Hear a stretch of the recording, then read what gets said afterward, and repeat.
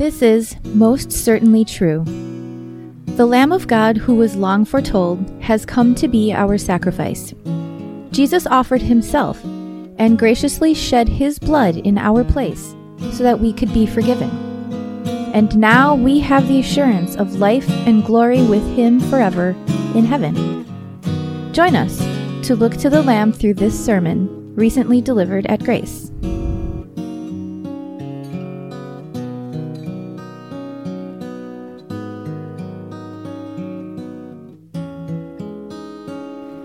The words of our gospel will serve also as the basis for today's sermon, the gospel according to John, chapter 13.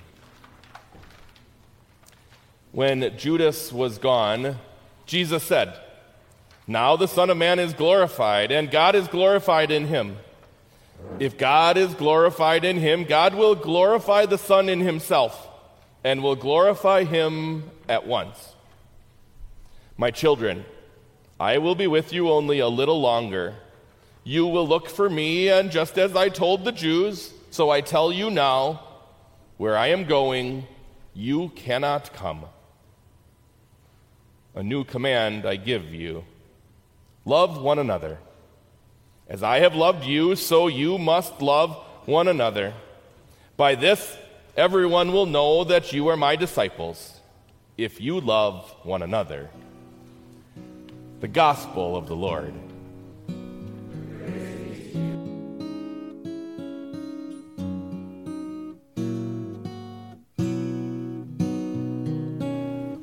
Are you living a glorious life?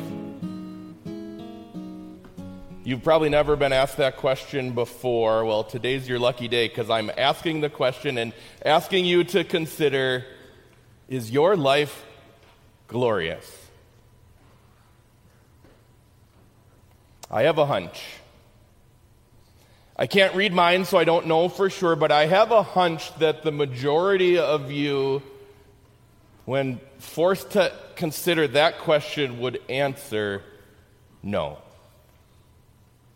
For some of you, it's because there are too many struggles, trials, weaknesses, temptations in your life. The word glorious is pretty far down the list of ways that you would describe your life. Others of you might be living a pretty decent life, but it's the parameters of your humility that wouldn't allow you to describe your life and then by extension yourself using the word glorious.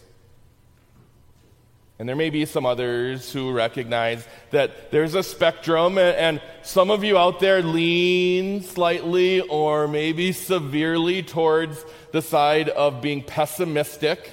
And no matter how good things are going, there's always something that could be better. I'm not surprised that many of you don't describe your lives as glorious. How does the world define glory? There was a TV show in the 1980s and the 1990s called The Lifestyles of the Rich and Famous. And while I understand that many of you have not seen that show, others of you remember Robin Leach and can picture him taking the TV audience through the mansions of some celebrity. You could see together the awe and the wonder what it must be like to live that kind of life.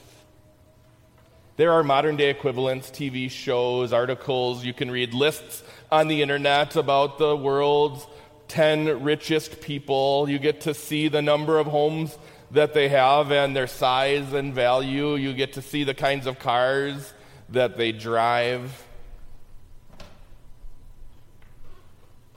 The world today equates wealth and glory.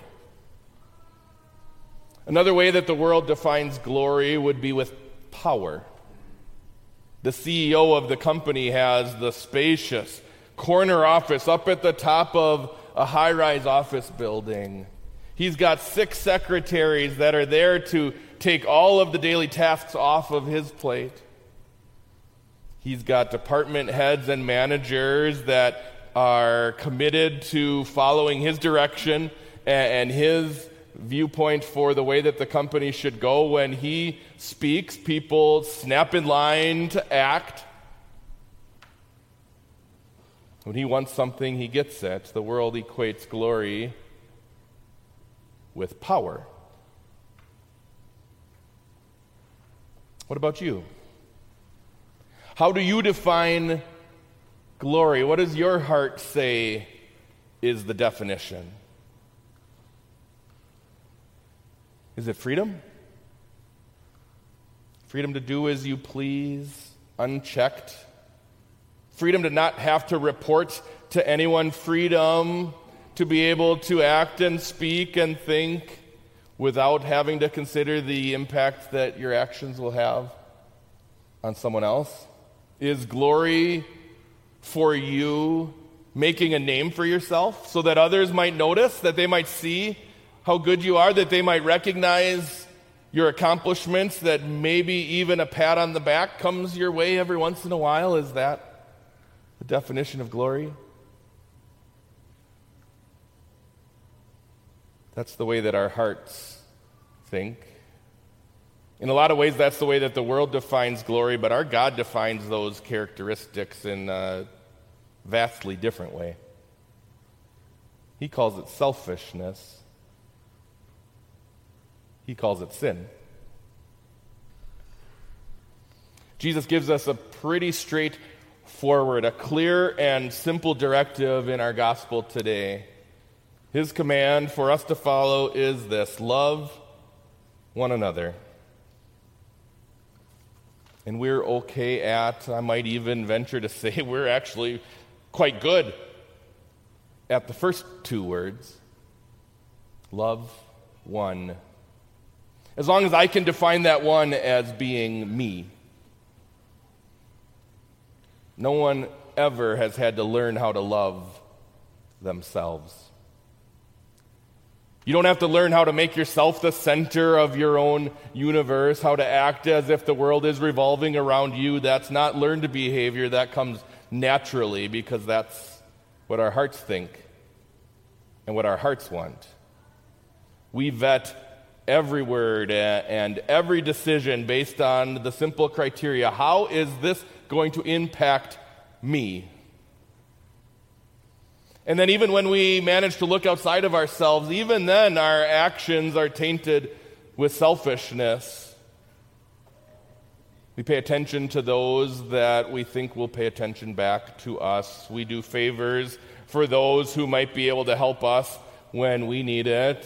In short, we love those who will return that love to us. Our sinful hearts tell us that the way to happiness, the fastest path to happiness, is by getting what we want and desire. It's by taking care of our own needs first. The world tells us that happiness comes from selfishness. But we find out just how false that is. In our lives, we recognize the lies that the world tells, the deceptiveness of our sinful hearts. Looking after our own needs, it doesn't make us whole.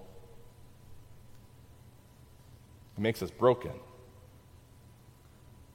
Broken on the inside, and it makes broken our relationships with one another. And the worst is this: selfishness makes our relationship with God to be broken.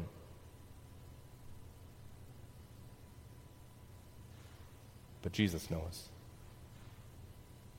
Jesus knows the brokenness of our hearts. Jesus knows the depravity of our sin. He knows how incapable we are of fixing the sorry state in which we live. He knows.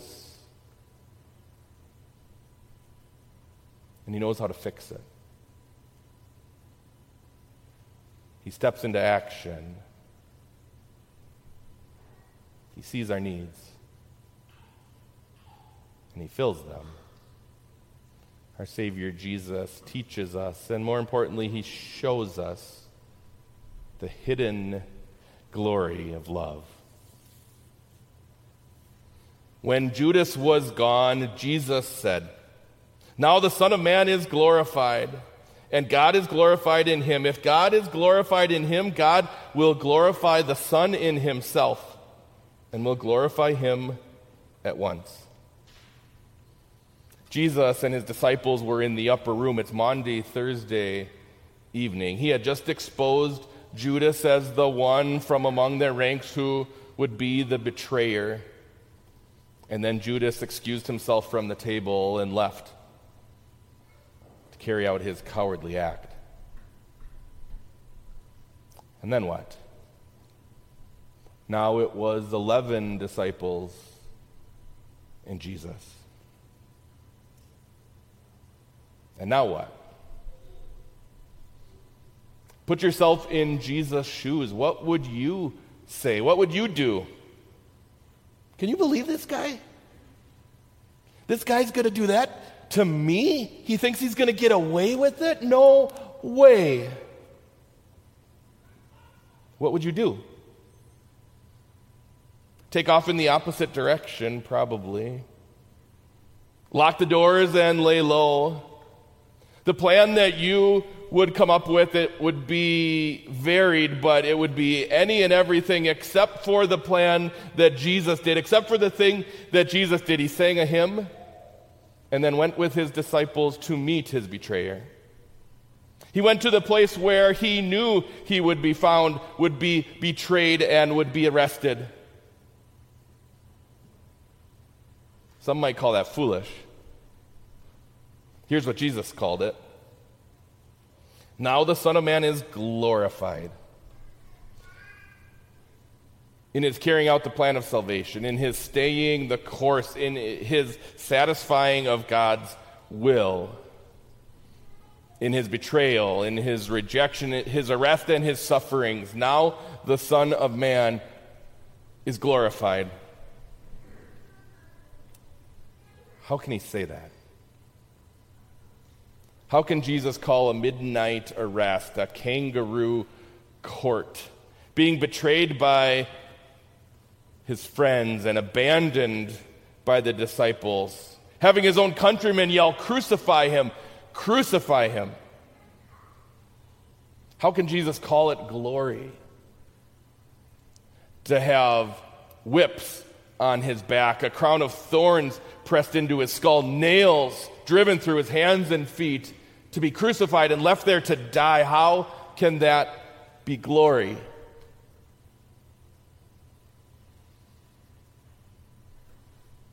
It's because that's what Jesus came to do. It's the hidden glory of love. The cross stands at the finish line of the race that Jesus had been running since Mary laid him in the manger. The cross stood at the end of the perfect life that Jesus was willing to live for you and for me. Because he knew we could never satisfy the law's demands, he came and did just that. Because he knew we could never fix our sinful condition, Jesus came and satisfied the demands of a righteous God. Because he knew we'd be lost on his own, Jesus was willing to come in humility so that we could be found and forgiven. Because on our own means only death, Jesus died so that we could live.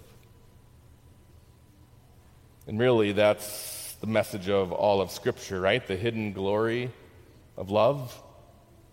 That God would connect himself to sinners like you and like me. That Jesus would be willing to leave a throne of glory and come down to be our substitute and Savior. That he was willing to bear your pain, to take your punishment.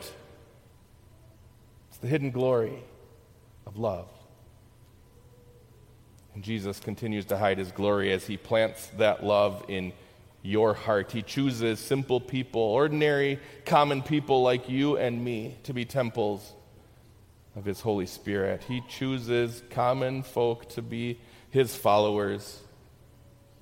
He shows us his undeserved love and puts faith in our hearts so that we can see him for who he is, so that we can understand the hidden glory of love.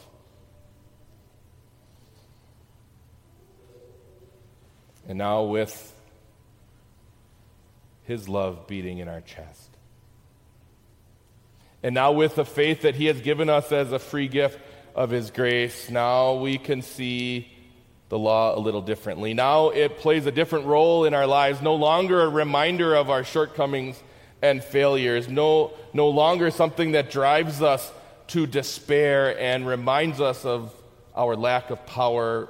Rather, now the law is a way that we can show our love for God. The law is a way that we can show thanksgiving and praise.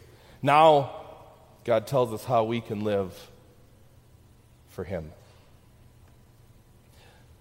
A new command I give you: love one another.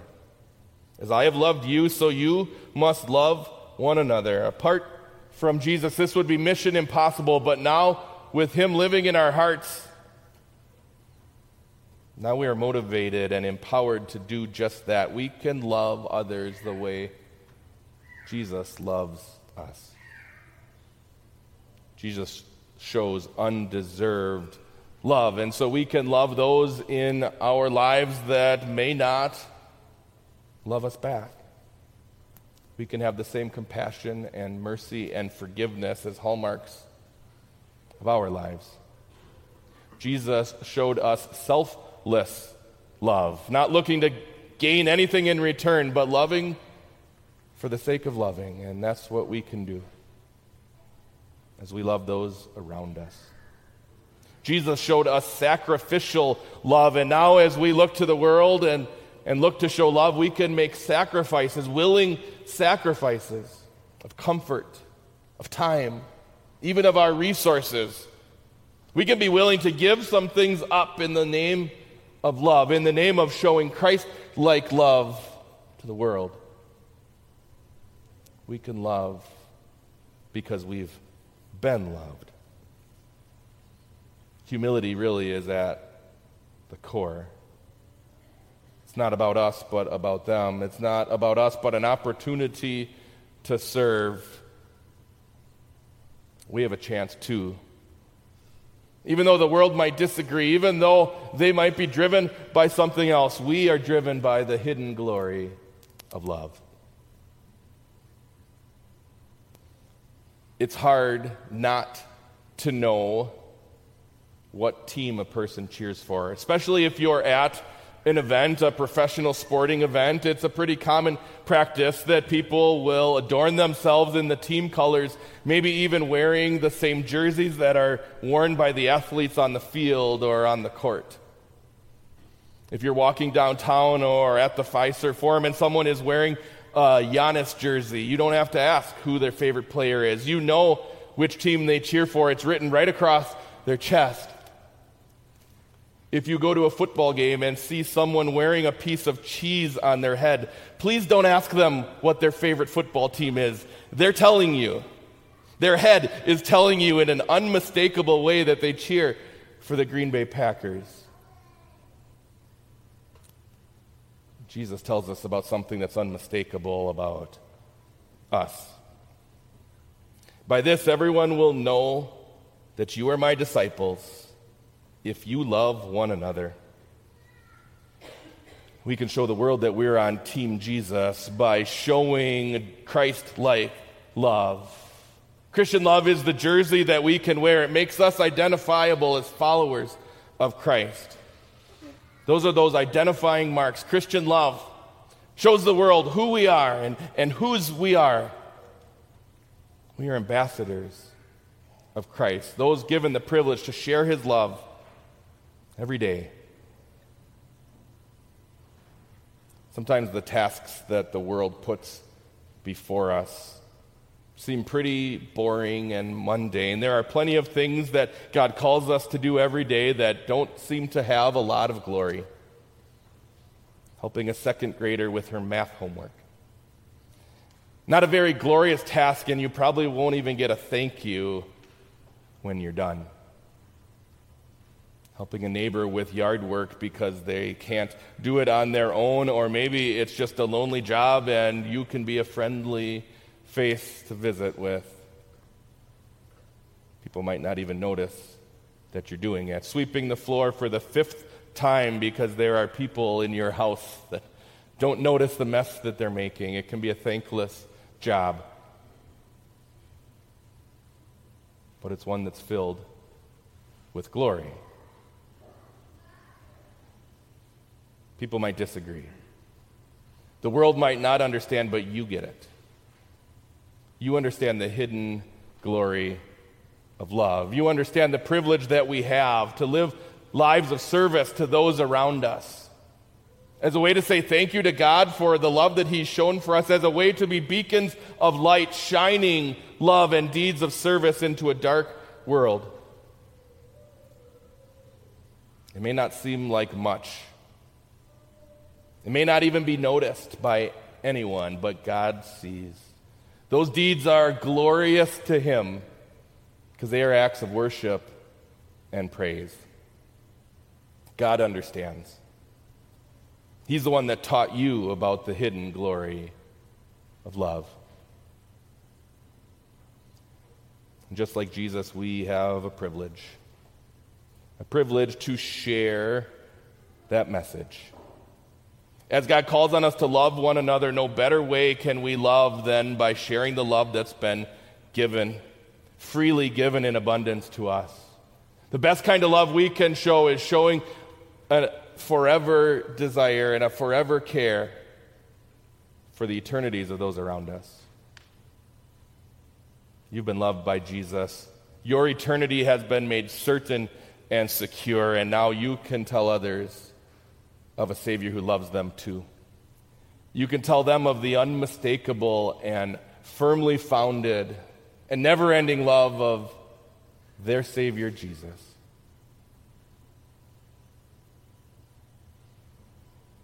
I asked you before if you thought your life was glorious. And I'm wondering now if, and I'm hoping that many of you have changed your answers. Your God finds value in you. He valued you enough to claim you to be His own. He went to great lengths to have you into His family. He called you before the creation of the world. He chose you before you were even born. And now He's paid the full price and made the full arrangements that you could be with Him forever. He's even clothed you in the jersey of Christian love. Others might not get it, but you do. You understand the hidden glory of love. Being loved by Jesus, it's the most glorious thing that could possibly happen. Being given a sure promise of everlasting life with Him, it doesn't get any better than that. Here in this place, the glory might be hidden, but there it will be on full display, and there it will never end. It's yours, then and now, because ours is a Savior of love.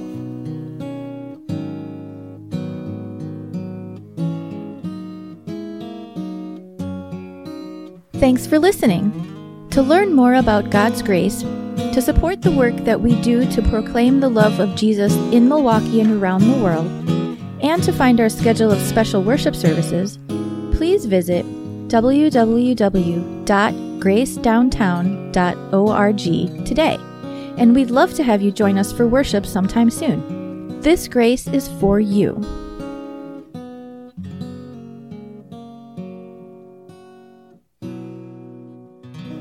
The Lord bless you and keep you. The Lord make His face shine on you and be gracious to you. The Lord look on you with favor and give you peace.